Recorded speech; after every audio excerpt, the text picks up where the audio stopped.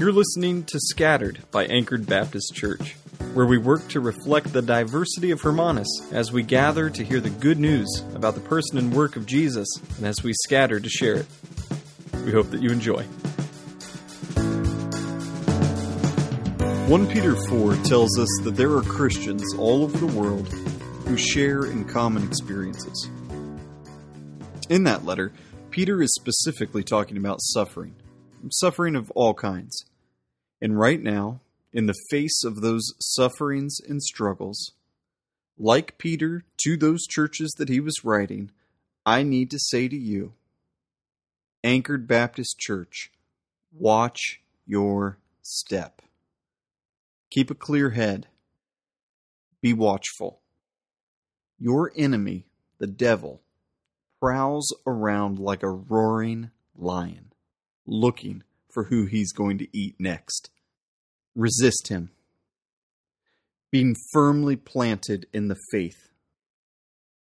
Your brothers and sisters in Christ are suffering the same way as you are, all over the world. Most Christians in most countries are experiencing fallout because of COVID. In some way or another, we are all experiencing the consequences of this sickness.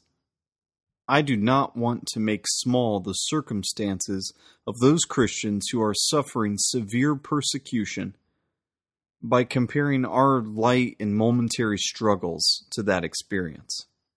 However, we know that God is working all of this to the same end, our salvation. You also need to know right now that your suffering and your struggle is real.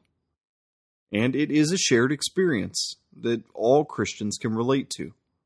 All over the world, Christians are either separated in church due to social distancing and masks, or separated because churches are not meeting.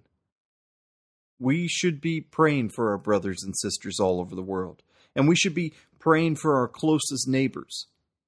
We should also be praying for ourselves. Paul told Timothy and us in 1 Timothy chapter 2, I urge that supplications, prayers, intercessions, and thanksgivings be made for all people. You and I are now in the place where some Christians start to step off course. They choose to no longer associate with the local church. They decide that they are simply Christians, which puts them outside of and above a physical place like church. It becomes a spiritual journey that they are taking on their own or as a family. They may share it with you from time to time. Or the church, the people of God, in the place where God has gathered them, becomes something that they dip into when they feel like they need a little pick-me-up. And then they step back out when life gets hectic. All over the world, right now, people who usually go to church are making decisions like this. And those decisions will determine where that lion, Satan, will find them. Will you be found roaming free and wild out on the veldt, on their own, looking for some kind of sign or experience, waiting for that next inspiration to get passionate about their individual faith again? Out there on your own, you are the first animal to get picked off and chewed up by that lion, that snake, that dragon, Satan. Or will you and I, have held fast to the faith through this trial? And don't be mistaken, our faith is a person, Jesus. That's right, I said is a person, not is in a person. Will you be found holding fast to Jesus where Satan cannot truly harm you? We could say in the herd. You've seen the nature shows, or you've gone to a park, or you have lived close enough to actually see it. A predator likes to shake someone out of the herd instead of just jumping in there and grabbing what he can. This is why Jesus has not left you alone. He has given you a people to be a part of. In fact, He has given you faithful churches all over the world so that no matter where you go, this dysfunctional but redeemed group of people will be waiting for you, seeking to keep you safe instead of feeding off of you, seeking to keep you strong in the faith instead of weakened and on your own. Prepared food for our enemy who's just seeking someone to devour. If you are a Christian, you are in the church, and Jesus has called you to be a part of the local church. He has called you to be a part of His people. He has called you to a place, Anchored Baptist Church in this case, and He has placed you under His authority so that you might experience the fullness of His blessings. Do not neglect it, as the writer of Hebrews encourages us. Do not neglect it or push it aside or count the church as anything but a gift of great significance, of great importance. This is not easy right now, though. We all know it. Most of us are at least trying to act like it's not a real issue, but it is. Christian, hold fast. That's where our sermon is taking us today. Hold fast. In Christ, there is contentment. Outside of Him, there isn't. There's only death. But over our next 2 weeks of 1 Timothy, our last 2 weeks of 1 Timothy, we're going to be looking at chapter 6. And we're going to be working through a large portion of that text right now. And we're going to hear where Jesus is in it. So, 1 Timothy chapter 6, verse 2. Teach and urge these things. Now, this is a holdover from the last several weeks. Paul tells us that all of this stuff about widows, pastors, the poor, so on and so forth, the church has to teach this. The elder who is leading the church and preaching the good news has to teach this. Even if the family of God is all dysfunctional, it is also a redeemed people that God has set aside for Himself and has forgiven their sins in Christ. And these are the household rules that need to be taught. But what if they don't get taught, we ask? What if the elder refuses to teach these things? What if the teachers in the church do not teach anything that Paul has put forward in this letter? If anyone teaches a different doctrine and does not agree with the sound words of our Lord Jesus Christ and the teaching that accords with godliness, he is puffed up with conceit and understands nothing. He has an unhealthy craving for controversy and for quarrels about words, which produce envy, dissension, slander, evil suspicions, and constant friction among people who are depraved in mind and deprived of the truth, imagining that godliness is a means of gain. That's 1 Timothy chapter 6, verses 3 to 5. Or, I like the way that one pastor represented this passage. If you have leaders there who teach otherwise, who refuse the solid words of our Master and Savior Jesus and this godly instruction, call them what they are: ignorant windbags who infect the air with germs of envy, controversy, bad-mouthing, and suspicious rumors. Eventually, there's an epidemic of backstabbing, and truth is a distant memory. They think religion is a way to make a fast buck. Paul tells Timothy and us to call a thing what it is. And if someone is using the church instead of loving and caring for it like Christ, call them what they are: false teachers. Now, Paul has had a lot to say about false teachers in this letter. So let's take a minute and remember some of what has been said. These teachers that Timothy has been called to confront are confusing this young church. They are speaking from ignorance about useless things. They are corrupting the hearts, heads, and hands of this young church. Whether they meant to in the beginning or not, they are also actually separating these Christians from Christ. They are pushing them to rest in and rely upon other things and ideas. Or better said, these false teachers are calling the church to work for and have no assurance about their salvation. Timothy and Paul also know that these false teachers, by their own decision or out of lack of knowledge, are being influenced by the work of Satan and his demons. In this letter, Paul has used many words to give us a picture of what a false teacher looks like.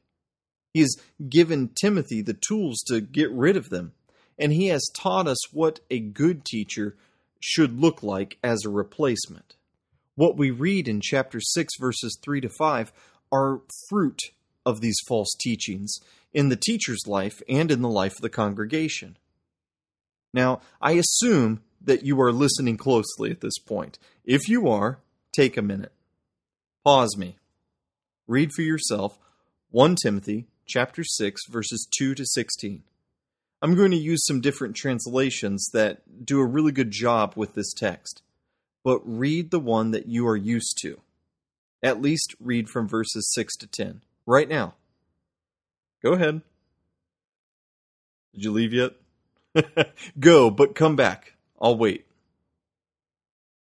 A devout life does bring wealth. But it's the rich simplicity of being yourself before God. Since we have entered the world with nothing and we leave it empty-handed, if we have bread on the table and shoes on our feet, that is enough.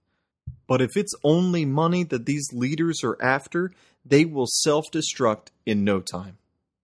Lust for money brings trouble and nothing but trouble. Going down that path, some lose their footing in the faith completely and live to regret it bitterly ever after. We know this. Even more, we have probably all seen the churches and leaders that hold up money as their God and call it Jesus. Or they call it blessing. They call it miracles. They call it new. They call it comfort. Don't begin to think that I'm only talking about one or two communities or culture groups.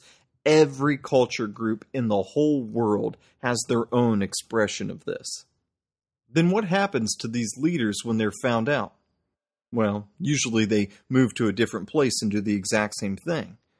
But what happens to the group of people that have been following them and paying for their lifestyle? They either hope for better luck with the next demonic preacher, or they walk away from the church and say they gave it a chance, but it didn't work for them.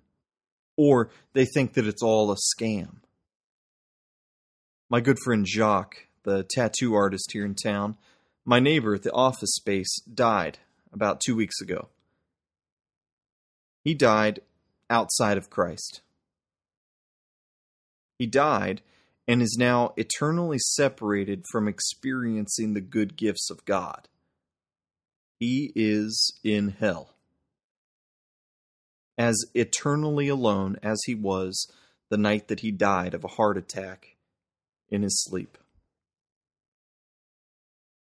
I miss Jacques. I miss him a lot.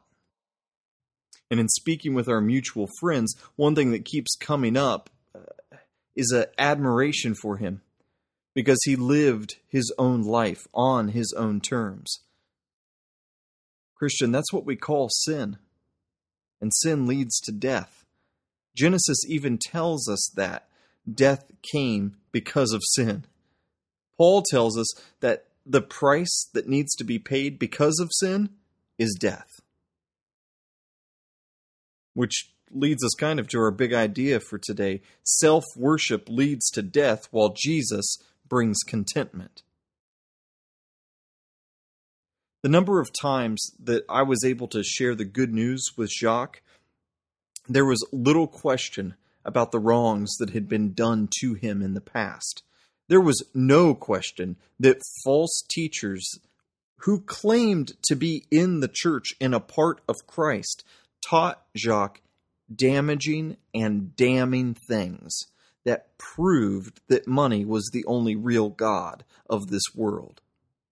And that kind of teaching that, if we're honest, we all flirt with from time to time in our own cultural translation of it. Those teachings have serious and real consequences for this life and the next, this life and forever. My friend lived long enough to see the false teachers in their nonsense, and he lived long enough to see the fruit of their evil labor. He did not live long enough to see and believe that there was anything beyond that in Christianity. He never really knew what the faith was about. But you, man of God. Now, okay, you listening, you might be a woman, and you might be very confused. Paul is talking to Timothy, and he's building him up right now.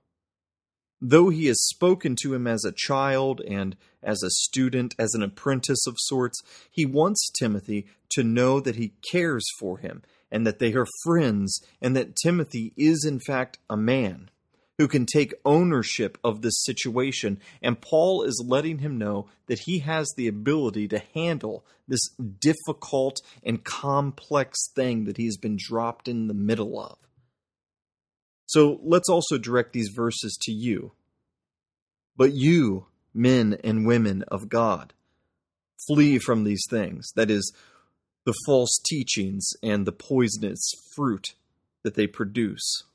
Flee from these things and pursue righteousness, godliness, faith, love, endurance, and gentleness. Fight the good fight of the faith. Seize the eternal life that you were called to and about which you have made a good confession in the presence of many witnesses. Notice what Paul does here. He gives a different list. Before, he gave a list of poisonous fruit that grows out of the words and actions of these false teachers, these teachers of death. Now, he gives a list of good fruit. Now, sure, these are virtues or good habits that we can and should practice. But these are things that God, the Holy Spirit, builds up and grows in every Christian when we are called to salvation through the word about Christ, his person and work for us. Timothy knows this calling well. He confessed it in front of the local church that he was raised in, and now Paul is letting him know that the fruit from those seeds are going to grow in this young church as well. Seize the eternal life that you were called to and about which you have made a good confession in the presence of many witnesses. In the presence of God, who gives life to all, and of Jesus Christ, who gave a good confession before Pontius Pilate, I charge you to keep this command. That command is to run from evil, without fault or failure until the appearing of our Lord Jesus Christ. God will bring this about in his own time. He is the blessed and only sovereign, the King of kings and Lord of lords, who alone is immortal and who lives in unapproachable light, whom no one has seen or can see. To him be honor and eternal power. Amen. That's 1 Timothy chapter 6, verses 11 to 12.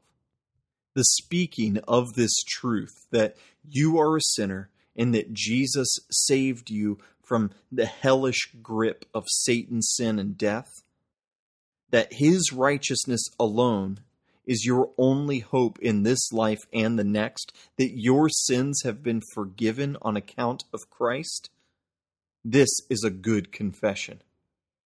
This was Timothy's confession. I pray that this is your confession. And if it is a good one.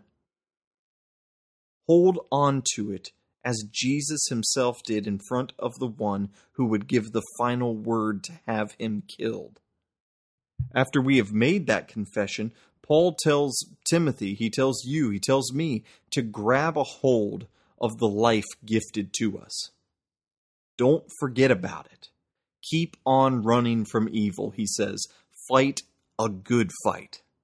Do not get lazy in the faith and start producing bad fruit because you are constantly quieting the Holy Spirit. And keep on fighting and pushing forward until you lie in bed and die, or Jesus himself returns to bring all of his people along with him. Keep on keeping on, as it were, knowing that you do not know when it all ends. Our triune God has his own time scheme. He is utterly in control. He is the king above every king, the Lord above every so-called Lord, the only one whom death has no authority over. He cannot be understood by sight, and no one has ever seen him. To him be honor and all glory forever, because he has proven all of this to us through his Son, Jesus. Amen.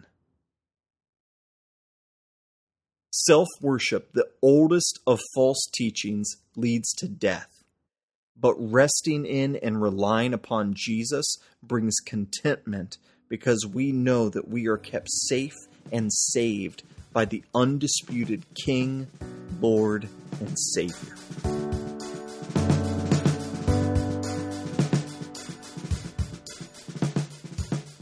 Until next time, know that the grace of our Lord Jesus Christ and the love of God the Father and the fellowship of the Holy Spirit is with you all.